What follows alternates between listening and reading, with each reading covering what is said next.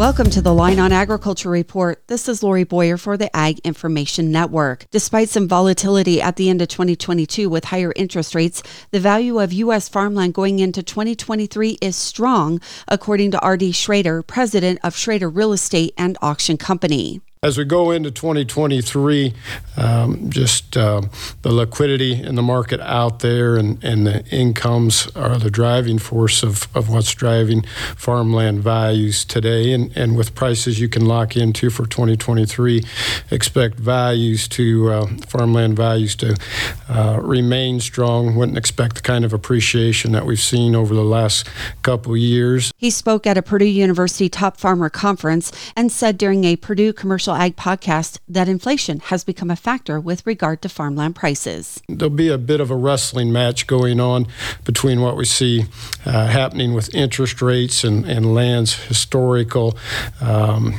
being a hedge against inflation. So you've got inflation tending to pull it up, historically at least, and interest rates today creating a little more of a negative impact than what we've seen in the past. So it'll be interesting to watch that wrestling match unfold as we get into 2023, but I think values will tend to remain strong.